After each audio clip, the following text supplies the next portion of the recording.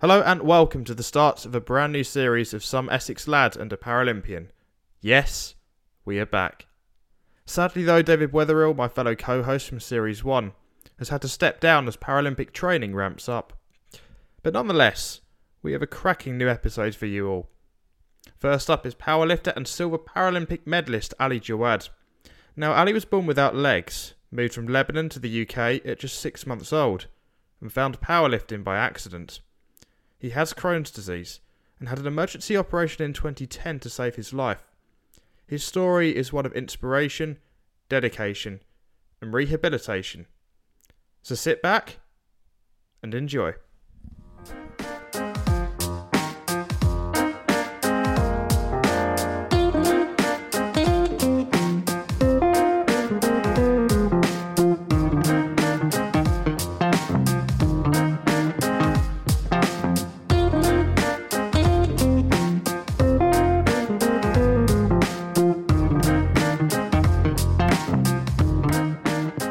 Yeah, should we start at the beginning then? Kind of like childhood and growing up, how, to go way back. Yeah, how was that for you? Yeah, so obviously I was born in Lebanon during the kind of war at the time with Israel. And the weird thing was that when my mum got pregnant, all the scans revealed that I was actually healthy. They didn't clock that I had no legs. It just shows you the technology back in the day in Lebanon. To be able not to show that sounds surreal. Yeah, so obviously mum gave birth, came out of no legs, and bit of a shock to them and to everybody probably in the room.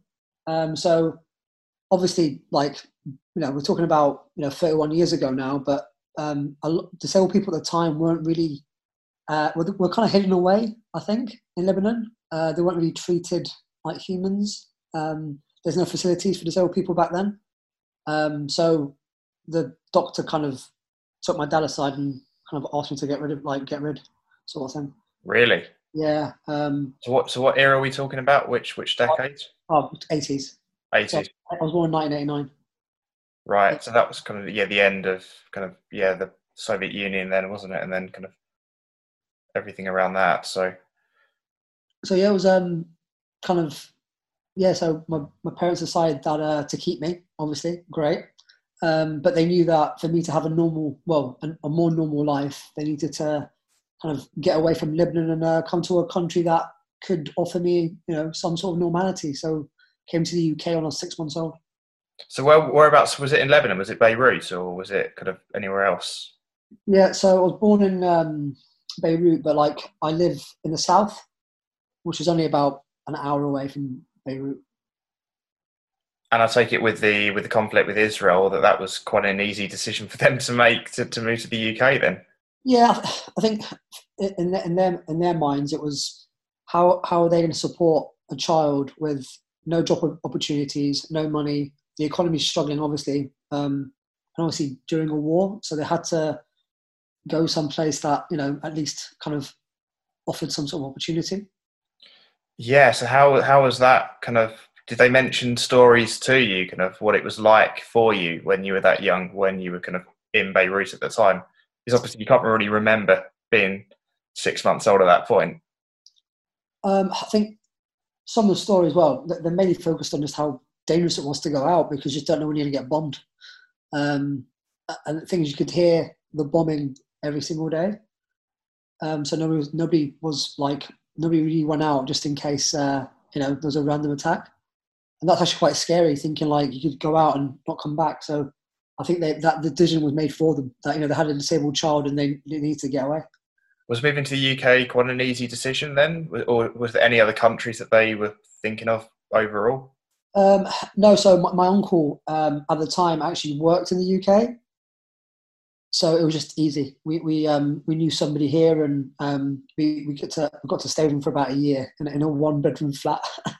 Oh, 1-bedroom flat. For uncle. Oh wow, that must have been quite cosy. That. Well, I can't remember. So yeah. So you moved to, was it Edmonton, Tottenham area? kind of northeast, Yeah, northeast London, North London, yeah. and then you kind of grew up kind of in that environment through your childhood, really. Yeah, in Tottenham, yeah. I think the one thing that my parents did was that because obviously they had when we first came over, it was suggested that I go to a special school, and they refused and said, "Well, no, he's physically disabled, but mentally, I think he's fine." And the only way we think he's going to learn to be independent is that he needs to go to a mainstream school, and we're going to make sure it's got no facilities at all, so he has to adapt on a daily basis. And that's what happened. I went to a school that had no facilities. What, none at all? No, so all stairs, no ramps, no lifts, and I had to adapt on a daily basis. I had to learn, which for me I thought was normal, but not thinking that actually, this it's not normal. So my parents made sure that I had it hard from the beginning, so I knew what was going to come at me. Looking back at that now, do you kind of, in a way, kind of almost appreciate kind of almost where they were coming from in terms of, trying to make you think that you have to kind of adapt? Or was it a case, now looking back, you think they should have put you into a school which would have been a lot easier for you? No, you know what? I think they made the right choice, because not only have I been so independent for it, I'm probably the most independent disabled person you ever meet. You're thinking, like, this guy's crazy. But it's the fact that I had to adapt from a young age and having obstacles on a daily basis to adapt from. But actually, at the same time, the deception that this was normal was also, was quite, but looking back thinking, wow, like, I got kind of told this is life, just get on with it. You're going to have to find a way just to get through it. So for them, they gave me that mentality just from the start, and they made sure that they installed that in me. I can imagine, the stairs would have been quite difficult. I mean, how was that? Just trying to walk up those? Oh, it was great. Like you had kids looking at me going, "This guy's crazy. He's going up the stairs, dragging his wheelchair." They tried to help. I was like, "No, I don't want any help. I can do this." And I think what happened was that the kids never bullied me at all. I was actually in the popular groups in school. I was never bullied. Nobody even looked at my disability because I was so confident and I was doing everything they could do and more. So like I fitted in pretty well. And I knew it was a little bit different because I was in a wheelchair, but because I could do so much, it didn't really affect my childhood. Was that where kind of that confidence, because you took up judo, am I correct in saying, like when you were young, was that kind of confidence from that, like a physical sport that, once you got into that kind of environment that, you wouldn't be bullied because you were taking up something so physical to an extent? Or no, I think my kind of my love of sport started about 5 years earlier when I was 6. So obviously, like, massive Liverpool fan when I was a kid. Oh, you're a Liverpool fan? Oh no, I'm a Man United fan. Oh no. I am happy, but I actually said to my mum, "I want to play for Liverpool one day." She started laughing at me, and I said, "What? Why laugh?" And she's like, "Well, you need legs to play football." And I was like, "Oh yeah, good point. I've never seen anybody with no legs playing football ever." So yeah, that's a funny story. But like, so she crushed my dreams playing for Liverpool. But in '96, I watched the Atlanta Olympic Games, and I watched Michael Johnson win his historic 200 and 400 meter gold medals. The world records, weren't they, at the time? At the time, yeah, I think he broke the 200 meter world record at the time. Was it the 4? I think he broke. Yeah, I think he broke one of the world records. He won 2 gold medals. But the thing that I had was that, one, I was witnessing something incredible, and 2, when he stood on top of the podium, he just literally, like, he started crying, and I just wanted to feel what he was feeling. And that was I was like, right, I have to do what he's done. Obviously, I can't run like him because I've got no legs. Yeah, yeah. Or out there, I can at least try to be like him. And then that's where kind of judo came along when I was about 11, yeah. So was that kind of like, was that kind of like the one moment, or was there a kind of a build up to that in terms of, like thinking about what you wanted to do into the future? No, it's weird. Like, I had that dream when I was 6, and then it took about 4 or 5 years to actually find a sport. Like, I didn't even actively go out and search for it because I just didn't know where to start. So for me, what was lucky was that I think during break time, I was wrestling somebody, and you're 11, like it's break time, like you kind of play about with your mates, and I was literally throwing my mate on the floor on the concrete. Teacher saw me, and she's like, "Oh, can't do that. Stop fighting." Like I got detention, Right. and I was like, "Oh." I was like, I never get detention. I'm a good boy. This is like, I didn't even do anything. We're just like play fighting. But she wanted me to go to the sports hall and not to the detention room after school. So in that, she saw the ability Yeah. from judo. Yeah, so I was like scared. I was like, oh, I have to tell my parents. I was like, right, I know. I could like tell my parents to come pick me up later and just lie to them that I wasn't in detention. I was just doing something else, which worked, by the way. But like, so I got into the sports hall and I thought, this is a weird detention because like you've got mats out and there's like this, I don't know, like some sort of like, I thought some sort of like suit. Didn't know what it was. And she came in suited up like with the judo gi on, and she's like, I saw you wrestle at break, and I think you've got a lot of potential. Have you ever thought about judo? And I was like, I do not know what that is. So she was the one so it could be any teacher in the school, and she was the one who was actually in charge of judo at the time at the school who gave you She was my PE teacher. She was my PE teacher. Oh, she's a PE teacher, right. She used to do judo like ages ago. She was very good. And then she obviously saw something in me. So that day, put the judo gi on, and she absolutely handed it to me. But but she said, for someone, she goes, I think you've got an advantage having no legs because you're so low to the ground, they won't be able to throw you.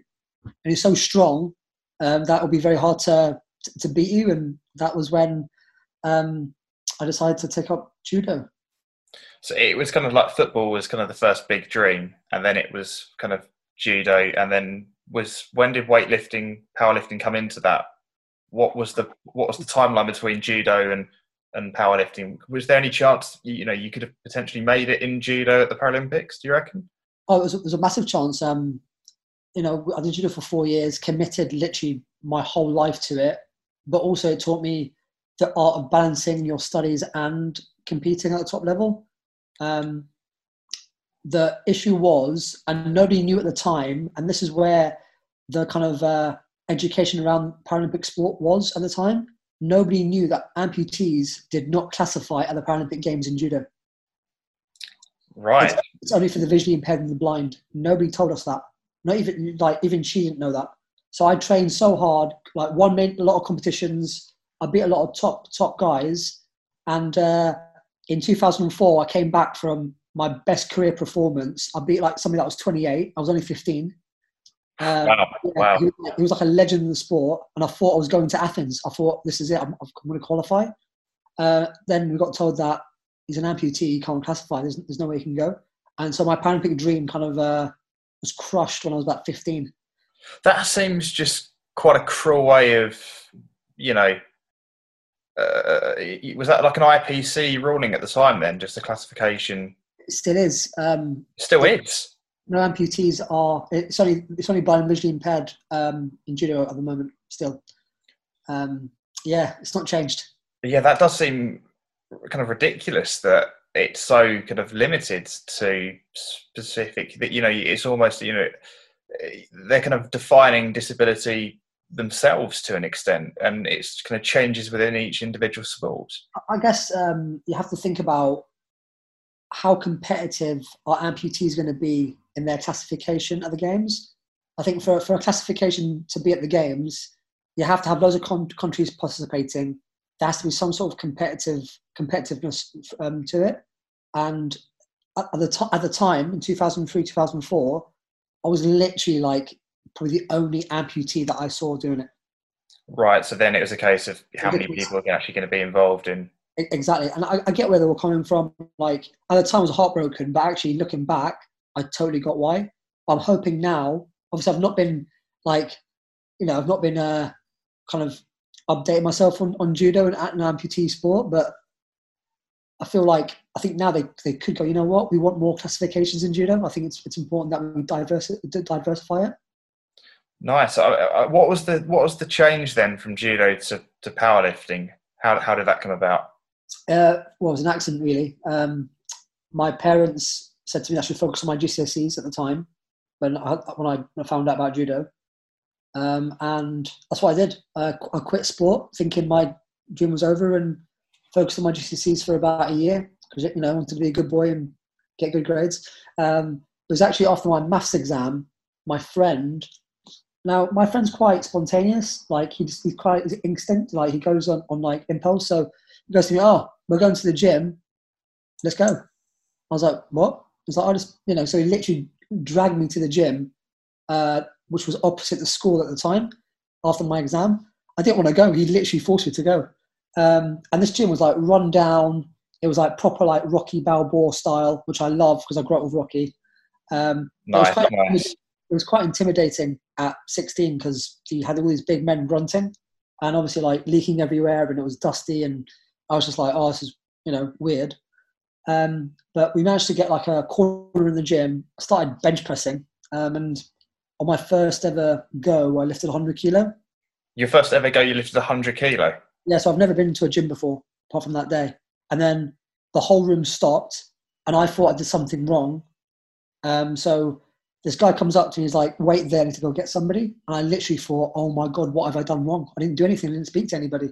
So I said to my friend, "Put the weights away, we are going." So literally put the weights away, got to reception, and this old man stopped my path and he said to me, "You're not going anywhere."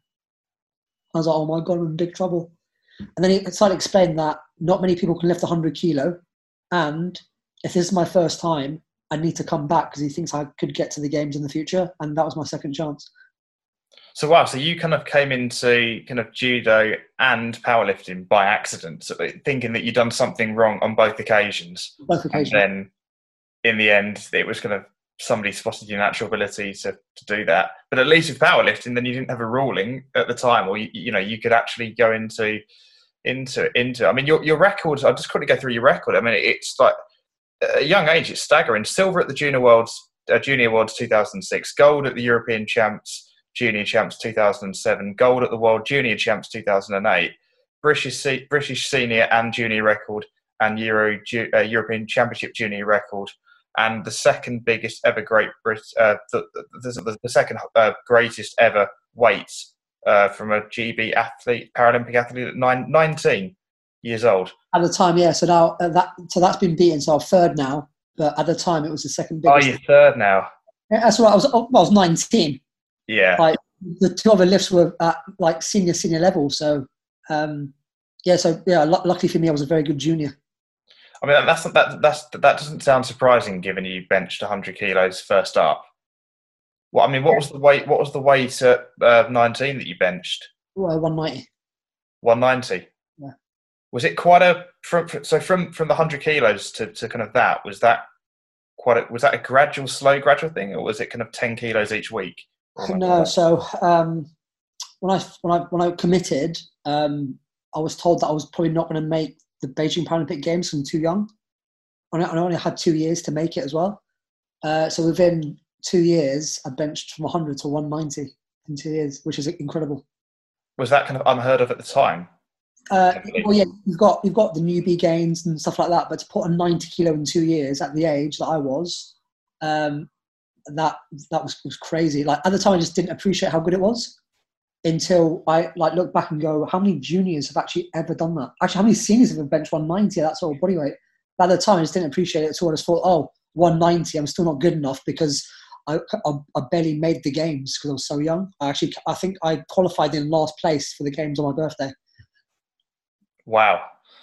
So how was Beijing? I want to quickly get back to the guy actually before going to Beijing. So this old guy that stopped you at the gym, was he fairly instrumental in kind of getting you to a really good stage then?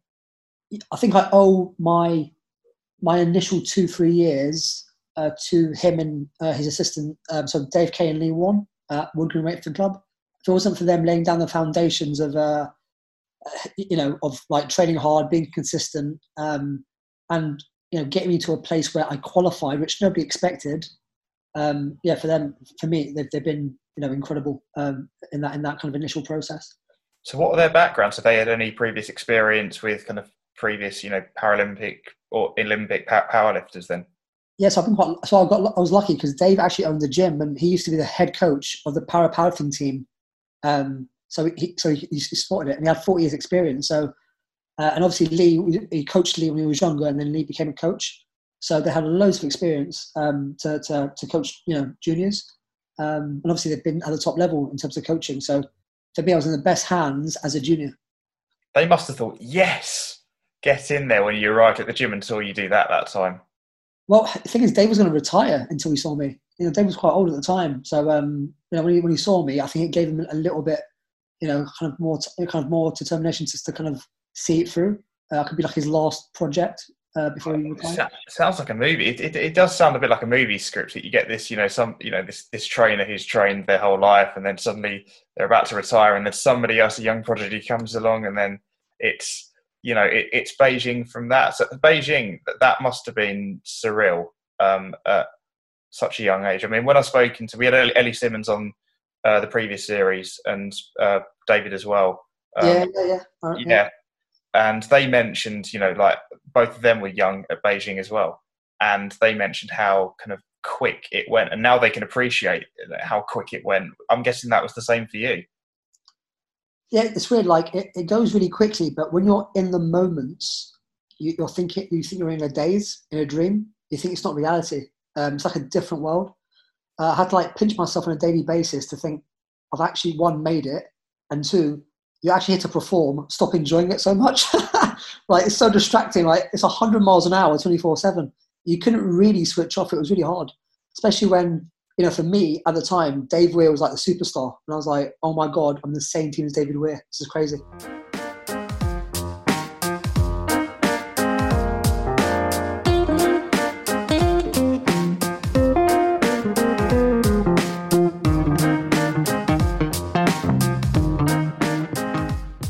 So did you end up going to, the Paralympic opening ceremony, closing ceremony as well, and then experiencing all the culture coming from that as well? Yeah, so I've always say to people, it's important that you do at least one opening ceremony in your career, but after that, they're pretty much all the same, and it depends when you're competing. So if you're competing on the next day or quite close to the opening ceremony, there's no point going. But luckily in Beijing, because I was a bit bigger then, I was day 8, day 9, so I could afford to go to the opening ceremony and the closing, so I got to experience the whole thing. I can imagine at the time, you're with all these athletes, and then suddenly you're here in your debut, and you're thinking, how have I got here? You had this dream of going to a Paralympics or Olympics, watching Michael Jordan in '96 at Atlanta, and then you thought that was going to be in one particular sport, and then ironically, out of chance, it's actually in another overall. Yeah, I think for me, it was just 2 years previously, I'd literally quit sport. I was actually really upset about not going, my kind of judo dream being crushed.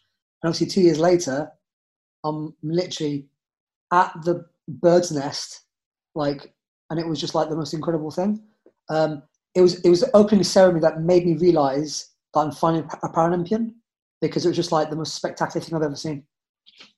The games, did you end up falling ill at the games as well? So explain more about that then.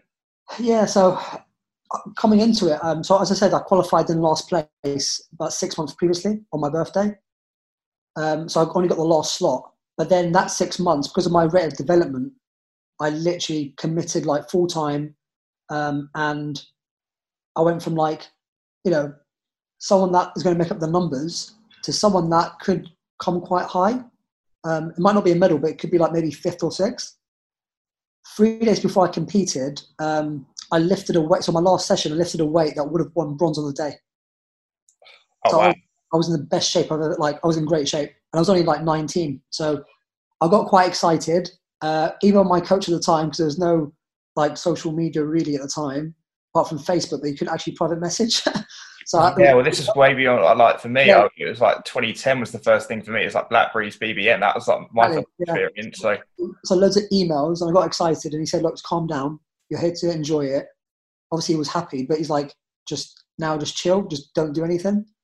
So the night before I competed, I went to dinner at the food hall, and then came back, and I got to the apartment and I started actually feeling quite ill. didn't think anything like, didn't think how I got ill. But it's weird. I tried to I had some like flu-like symptoms. My stomach was hurting. I was like sweating. I started getting really fatigued for no reason. So obviously saw the doctor. They quarantined me because that's what happens at the games. When you get sick, you get put in a room like for 24 hours. Oh, nowadays you wouldn't be the only one Yeah, in this environment nowadays anyway yeah. about quarantine. So So I got seen by the doctor. They said it was a head cold, but I was like, this is not like any other head cold I've ever had. Like I've trained through colds before. Like my stomach is literally killing me. So all night I was on the toilet and lost about 3 kilo overnight of body weight, which is a lot to lose. overnight, Yeah, 3 kilo. wow, Yeah, and that's without. that's pretty extensive. That Yeah, so that's a lot of weight to lose.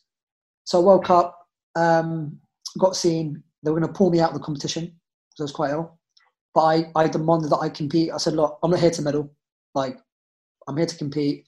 Let me just let me have my moment, and then I'll get checked over afterwards.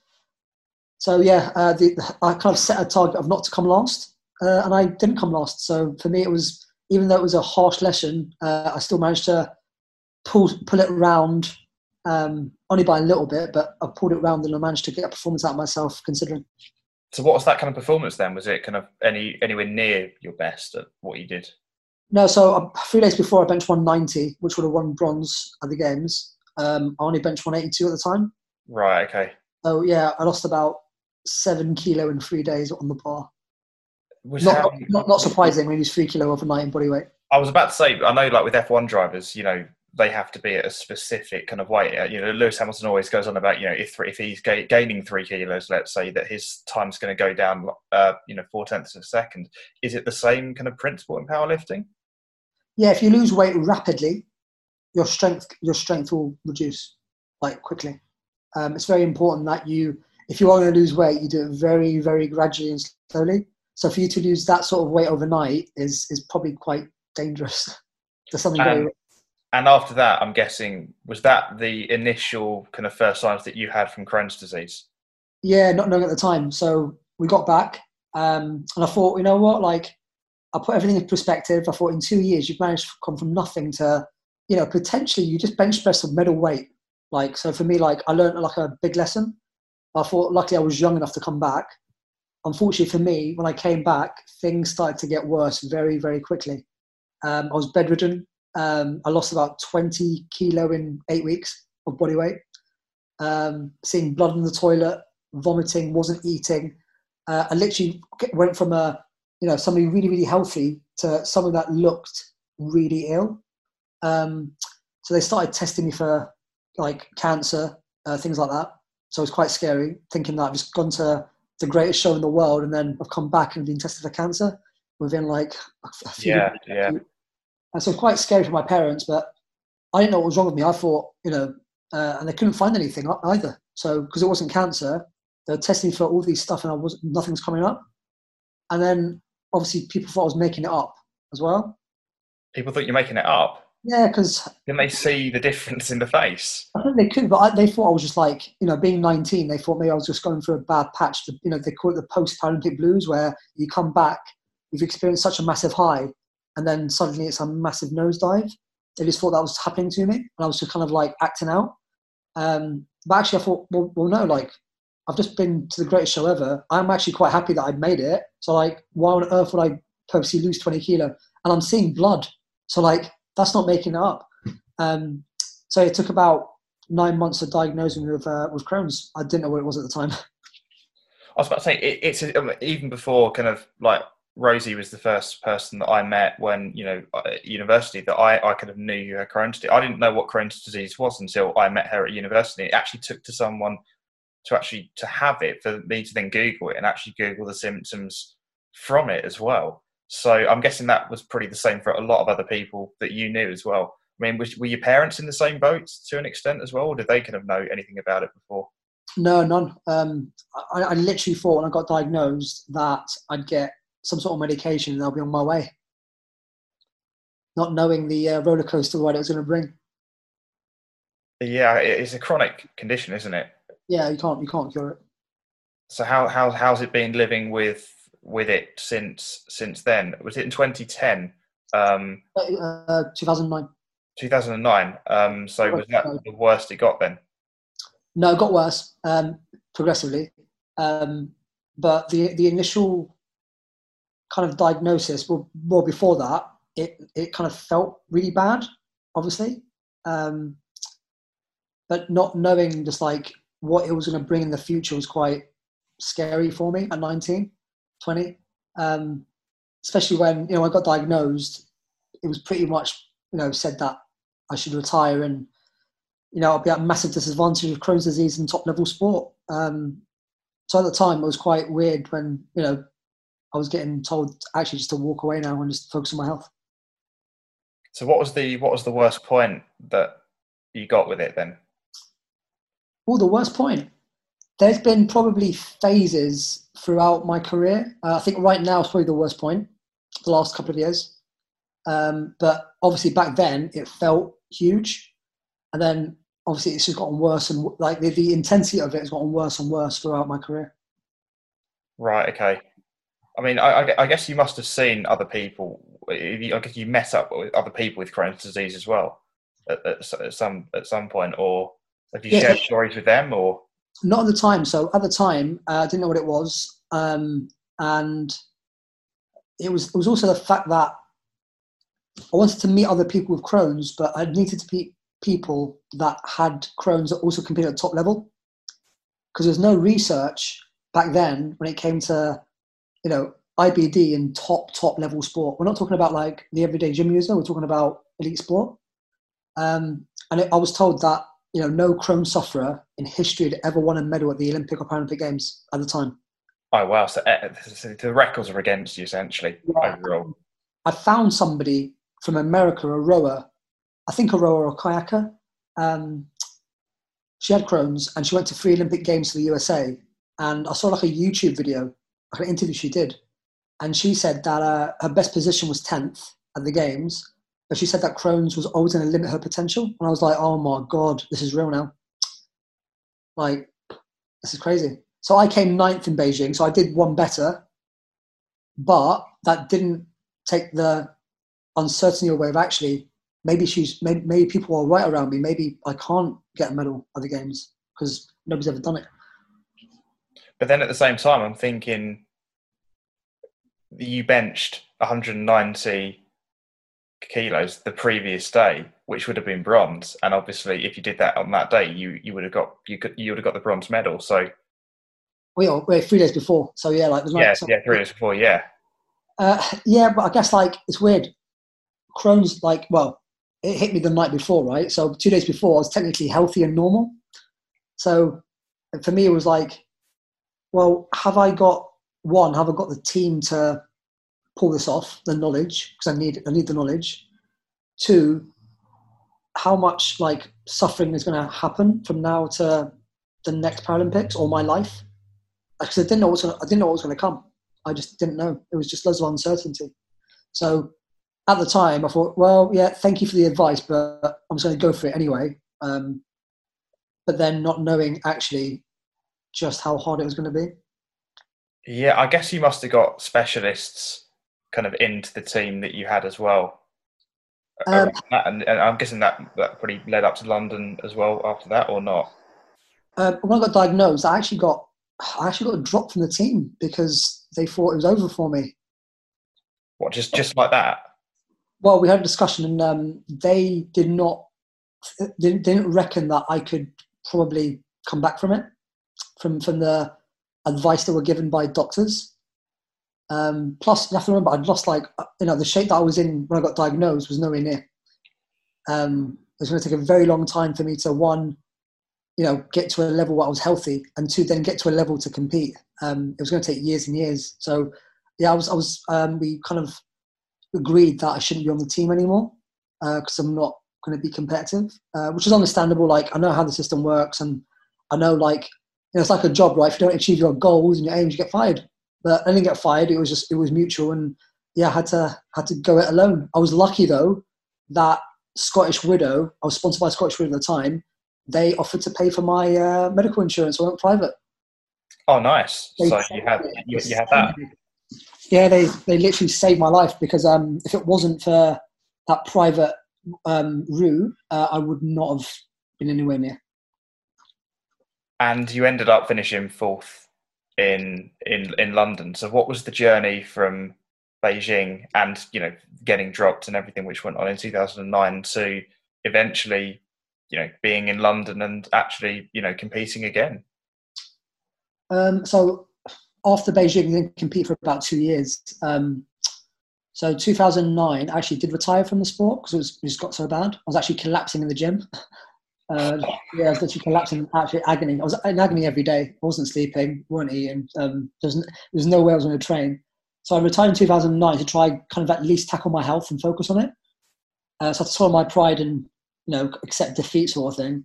Then in 2010, I got worse and I was rushed into hospital for emergency surgery to save my life. Oh, wow. Yeah, 2010. So I remember the night before the operation, the doctor said to me, I need to prepare my friends and family for the worst tomorrow because he just doesn't know what he's going to find. Was it kind of a 50-50 kind of choice almost? Not choice, but a 50-50 kind of inevitability about it to an extent that you kind of got from the doctor, or was it kind of, was there more chance that you were going to kind of survive from it? It was considered such a big operation. I just didn't know because I was that sick. I just didn't know if I was going to get through the operation. And they also didn't know whether or not to give me a bag or not. They just didn't know what was inside. So everything was uncertain. So you had to literally cut me open to see what he could do for me. And I said to him, look, one, don't give me a bag because it means my career is definitely over. And two, if you cut me straight open, it means that it will take me long to recover. So if you do it keyhole, I'd literally owe you my life. And he started laughing at me. He said, no, I can't promise you anything. I'm here to save your life, and your life is more important than you competing. So I managed to wake up, and literally the first thing I did was touch my stomach to see if there's a bag or if he cut me right open. And the nurse said, actually, it went better than expected, and I'm very lucky. And it was keyhole. And I thought, right, he's giving me another chance. London it is. See, at that point, you must have been over the moon, to be honest, at that point. Even at a low point like that, you must have been thinking, because knowing you, the positive attitude that you probably would have had, that you must have been thinking, yeah, I can do this now. This is kind of like, it's the road to recovery starts right here. Well, it's weird because I woke up and I thought, oh my God, I've been given another chance. So I was like buzzing. It might be the medication that I was on too, probably. I was like, this is great. Then I got to the room and my parents and my friends and family, they were literally in tears, relieved. And I was like, who died? They couldn't believe I came in with the biggest smile on my face. And then obviously I got checked over by the doctor and the surgeon and the nurses. And then I said to them, oh, I'm going to thank you, but I think I'm going to give this another crack. London's 2 years away. I can't let the parade go by in my home city. And he literally freaked out at me. He said, no. It's we've literally had to, we've literally saved you. You cannot rush this. It's about 6 months of doing nothing. You have to recover. And I was in the gym 2 weeks later. 2 weeks? Yeah, he had to clear me, but I said to him, if I can prove to you I can recover faster than anybody else, would you clear me? And he said, well, that's your challenge, but I'm not going to clear you if I don't think you're ready. And I managed to recover at a rate that was unprecedented at the time in terms of that operation. And in terms of Crohn's disease, then, it's still chronic, but was it, when you had that moving forward, was there, occasions in the next, before London, were there occasions as well where you thought, I might not make this, potentially, given what's happened? Yeah, so what I did was, because I was losing every battle to Crohn's up to that point, I made a bet on myself to make the Commonwealth Games 4 months later after that operation in Delhi, which freaked everybody out, even the doctors. They were just they weren't happy with me. So I literally dragged myself through that pain and I actually got there and came 5th to the Commonwealth Games after 2 years out. So for me, that was my first little win with Crohn's. And I knew from then on that maybe I did have what it took to get to London. Unfortunately for me, after the Commonwealth Games, I got sick again because I came back too early. Okay, yeah, so the 2011 season, it was bad because I was actually ill again, and I was just not in. I wasn't in a great way. So obviously, I think I came back too quickly, so I rushed that process. And to be honest, I didn't think I qualified for 2012. So the last competition in Dubai, which was like the last chance to qualify in, that was the February 2012. I completely missed all my lifts in Dubai. So actually, I didn't think I qualified. Oh, wow. Yeah. So I came back and I thought, well, that's it then. I better retire because, I gave it a right good crack and unfortunately just didn't make it. Not knowing that in 2011, when I went to Holland, in a very small comp that we did, it actually counted. Well, that's the thing. Every tournament matters. That's the issue. The thing was, I qualified in last again. I only got the last spot. Couldn't believe it.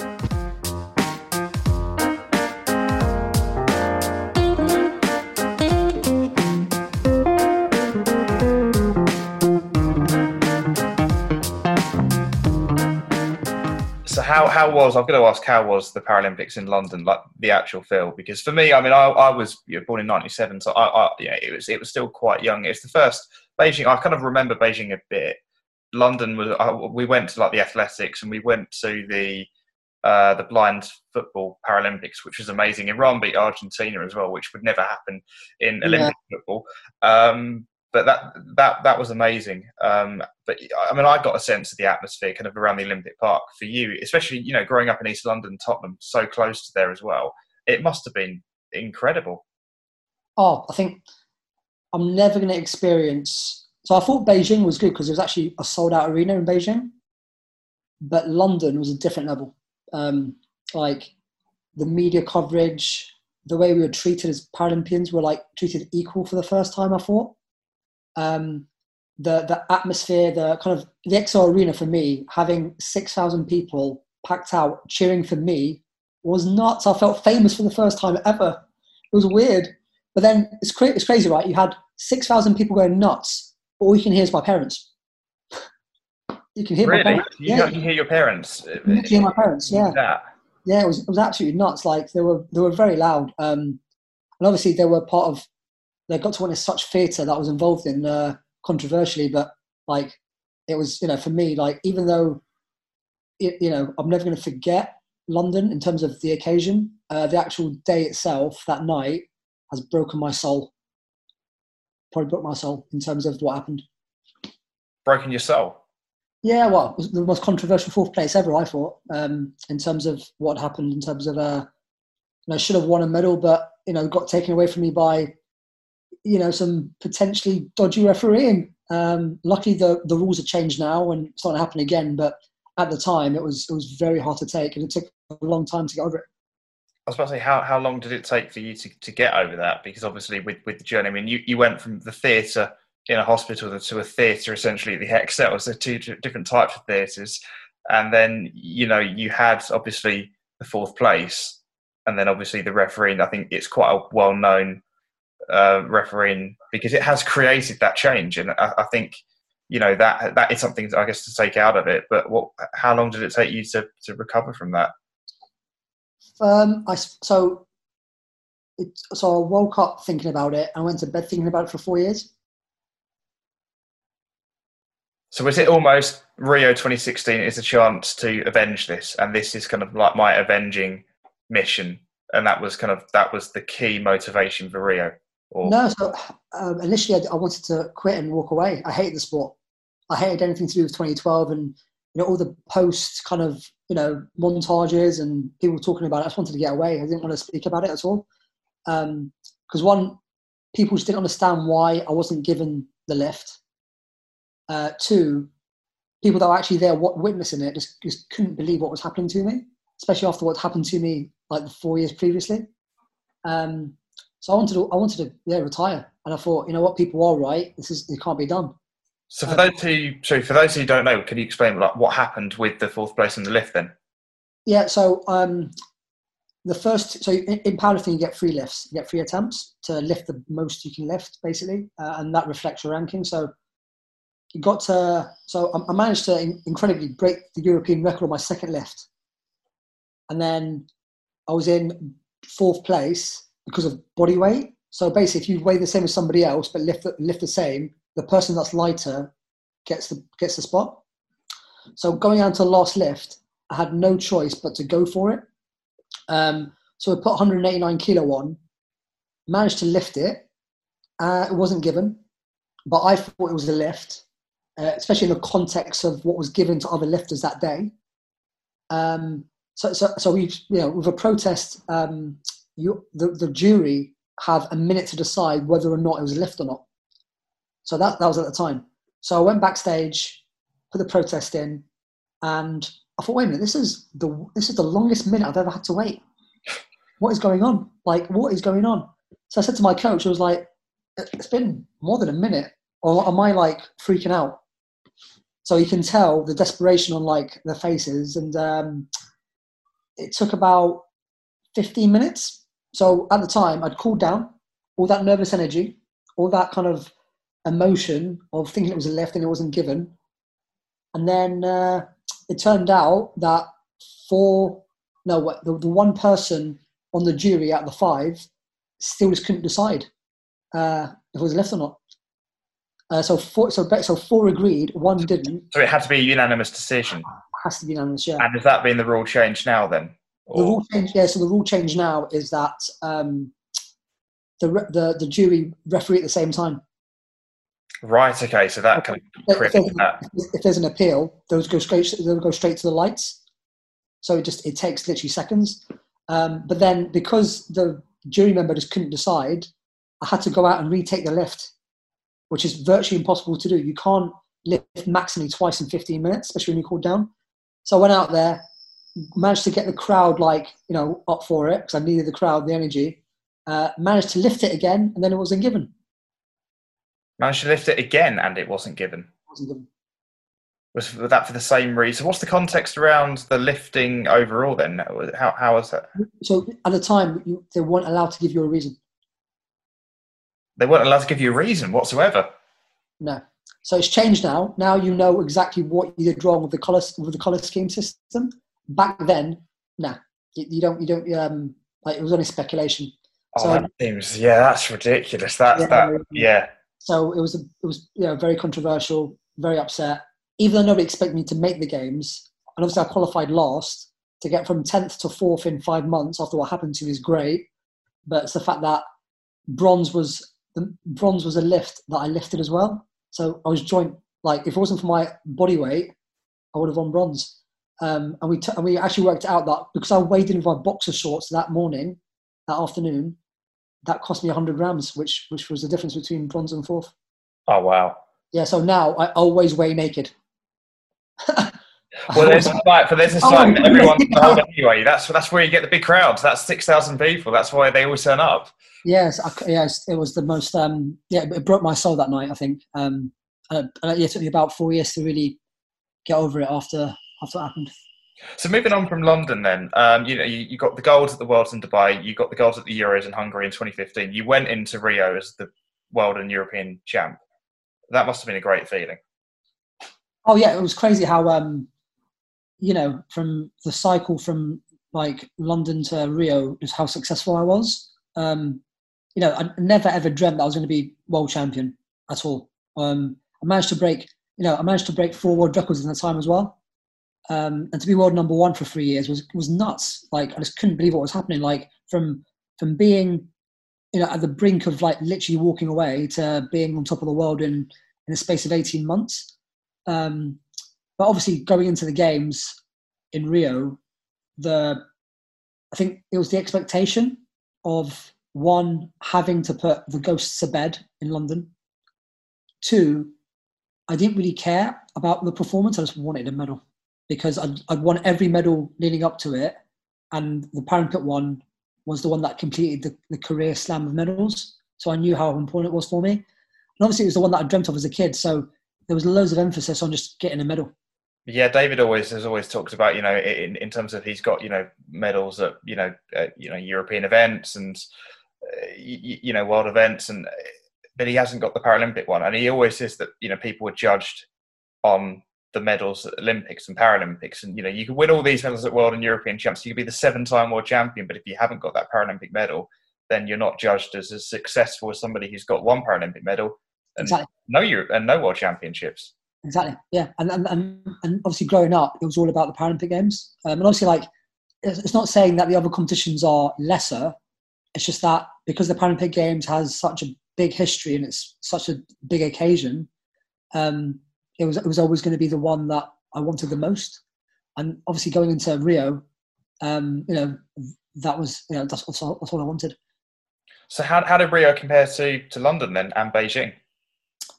So it's quite weird. Probably an anticlimax. I didn't perform very well, even though the 7 days before the competition, I was in the best physical shape I've ever been. I generally thought I was on a bench press 200, which is historic in our sort of body weight. All the tests 7 days before I competed were the best they've been. So I knew going into it, I could at least scare my Sharif Osman, who is considered the greatest. He's not been beaten. So I thought if I bench 200, I would scare him. If I scare him, it means I take him to the last lift and it's on him, because I was never going to beat him because he's that good. So what's Sharif Osman's PB and what's the world record? I'm guessing he has the world record, or yeah. So his world record is 211. 211. Wow, so that is some jump still.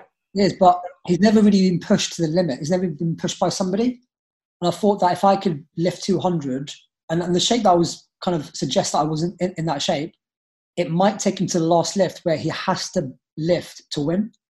And that was my kind of mentality.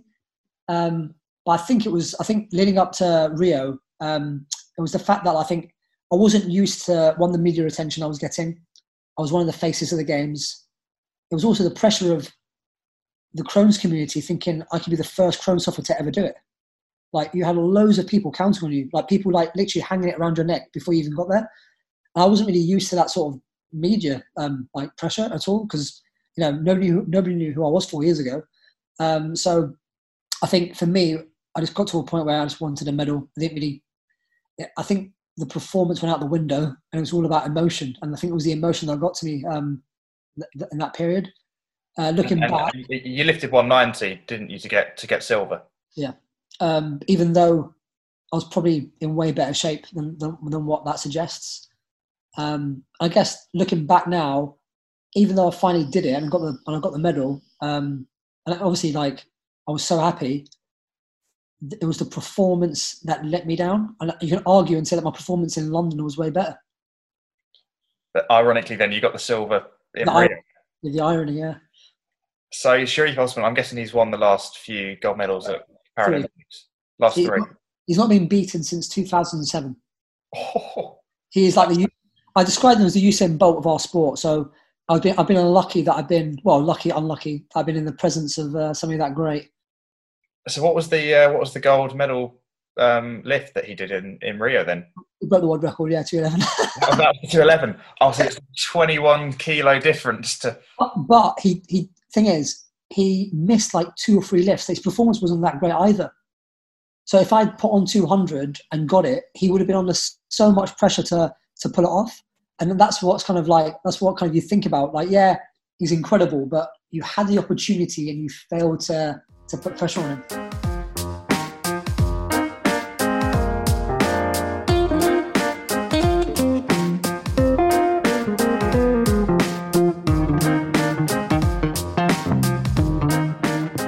So is he around in Tokyo next year, or is he retired now? No, he's around. Fortunately for me, or unfortunately for me, because of what's happened since, I'm actually not in his body weight anymore. So we're not rivals anymore. We're friends.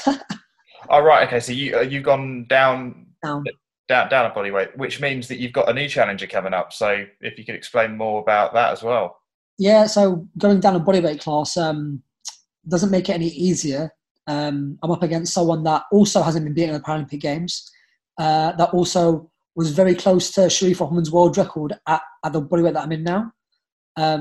He's virtually unbeatable for the last couple of years. But I do think technically I'm a little bit better than him. And I think that if I can put him under pressure, he's probably more inclined to make mistakes than Sharif, because Sharif is, for me, he's up there with the greatest. And I think Ronald still has to prove that. And I think next year he gets the opportunity to prove it. And that's where it becomes mental as well as physical as well. And I guess it's kind of that mental kind of, challenge for all you athletes kind of going there. But, you've got to mentally be in the best kind of state at the time as well as the physical state. And it's just trying to find that little balance overall. And I mean, you are competing on this day next year, I think. I saw you face. Well, I was supposed to compete at 6:00 tonight. So 6 o'clock tonight. So yeah. So that must be kind of surreal given what's happened with, COVID and everything around that. I think to put some context behind it, I'm actually quite lucky there's a postponement, to be honest. Because obviously since Rio, I had the biggest flare of my career when it comes to Crohn's, and I've been battling since. I was never going to be fit for the games this year. Not even I was on the verge of probably not qualifying. So I'm still not even safe when it comes to qualifying. So the postponement has been quite lucky for me. So it's given me another year to prepare. So how bad did it get with Crohn's then after Rio? Very bad. So didn't compete for 2 years after Rio, so 2018. Managed to, I don't know how on earth I made the Commonwealth Games in Australia with how I felt. And then later that year, October 2018, probably the worst news you can probably imagine. None of the medications that I was trying were working for me, and I had two options on the table. One was a stoma bag, which means that it's a life-changing, huge operation, which means I have to retire. The other option was a stem cell trial, which lasted about a year from start to finish. But within the trial, I had to have aggressive chemotherapy. Chemotherapy with that? Yeah, within the trial. Oh, wow. Therefore, with any option that I took, at worst, I'm not going to make Tokyo. Or it means I probably have to retire completely. There's no way. Nobody's ever come back from them two options at the level that I'm at, especially in our sport. So it was hard to, well, it wasn't hard to digest it because I knew it was coming because I know how I felt. So yeah, within taking that kind of all the information on board, within 24 hours, I knew exactly what I was going to do. So I had to ask myself whether or not, one, I was satisfied with my career and I was happy to walk away now and to actually focus on my health. I've been lucky to have competed at the top level, win medals at major championships. Did I really want to prove anything else to myself? But the other question I asked was, have I really pushed a disease to its very limits? Now, am I do I really, That's quite a deep question, actually. You're asking a hypothetical deep question, asking how can you push the disease itself, let alone yourself, to a limit? I think I've always known that I could suffer a lot, but I didn't think I'd suffered enough. I think I could take more. I felt like obviously the options weren't great, but I knew that there's always a way if you're willing to find it. So I went away within 24 hours and knew exactly what I was going to do. I was going to take another route, which has never been done. And I spoke to my team about it. Everyone was quite apprehensive at the time because it's not been done. And also at the time it was considered the more riskier option out of the two, even though the other two options were hugely risky. Crazy. It is the kind of the least worst option that you've got, isn't it? Overall. I was like, well, you know what? All my other options are risky anyway, but with this option, potentially it gives me at least a chance to at least make the games. So we went and spoke to the consultant. He wasn't too pleased at first, but we managed to convince him that, if we can monitor me to a level that, is really high. So I got monitored every day. All my symptoms are tracked. Any little change is documented and we can react straight away. That, it could be an option. And I've taken the option. So I took the other option and delayed the stem cell trial because the stem cell trial had a deadline for early next year. Right. Okay. So I knew there was, I knew that I could delay the stem cell and go to this route and make the games and then take it afterwards. It's just that, the option that I took was unpredictable, challenging, and it's been kind of a constant fight throughout, daily to try get through it, because it's not a very good. It's not very good when it comes to competing at all on training. So would you say Tokyo is kind of your final games then? Looking at that. I think initially I knew that I'd accepted from the beginning that I might not even make the games in Tokyo. And I think it was unrealistic for me to actually aim for any sort of medal. So that was 2 years ago. But now I think, like, even though today, if I'd competed today, I'd probably come like maybe 6th, maybe. So I felt like the delay has given me another chance to bridge that gap. I still don't know what's going to happen to me in terms of the medication Macron's going to bring, but my job doesn't change. My job is to make sure that I give myself the best chance, and that's what the team have done for me. Yeah, well, hopefully that you'll be able to make it, and hopefully I'll be that Paralympic gold medal is always better than a silver medal anyway. So, do you think it's realistic winning gold if conditions and into next year and everything goes perfect? Realistically, I don't think people think I'm going to medal. I think a lot of people think I've been like, if I got there, it would have been a big achievement after what's happened to me. Personally, I think it's realistic that I probably will challenge for some sort of maybe lesser medal, but to win gold will be.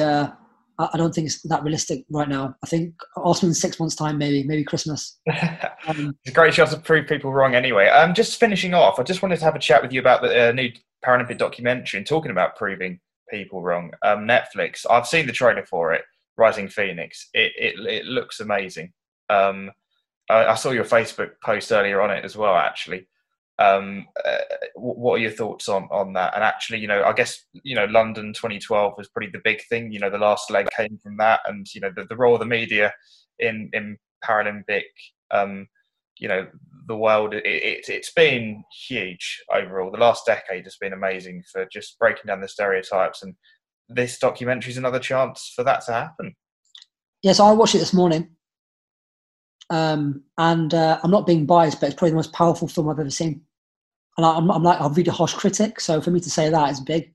I encourage everyone to watch it. I think you kind of leave like inspired, but also like you get butterflies every single time somebody speaks, because they speak so well.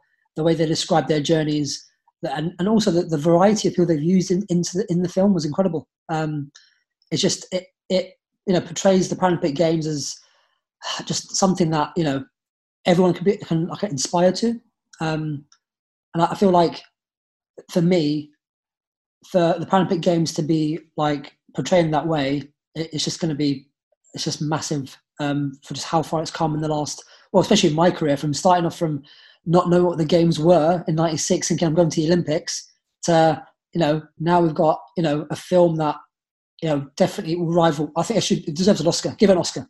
Just give it an Oscar now.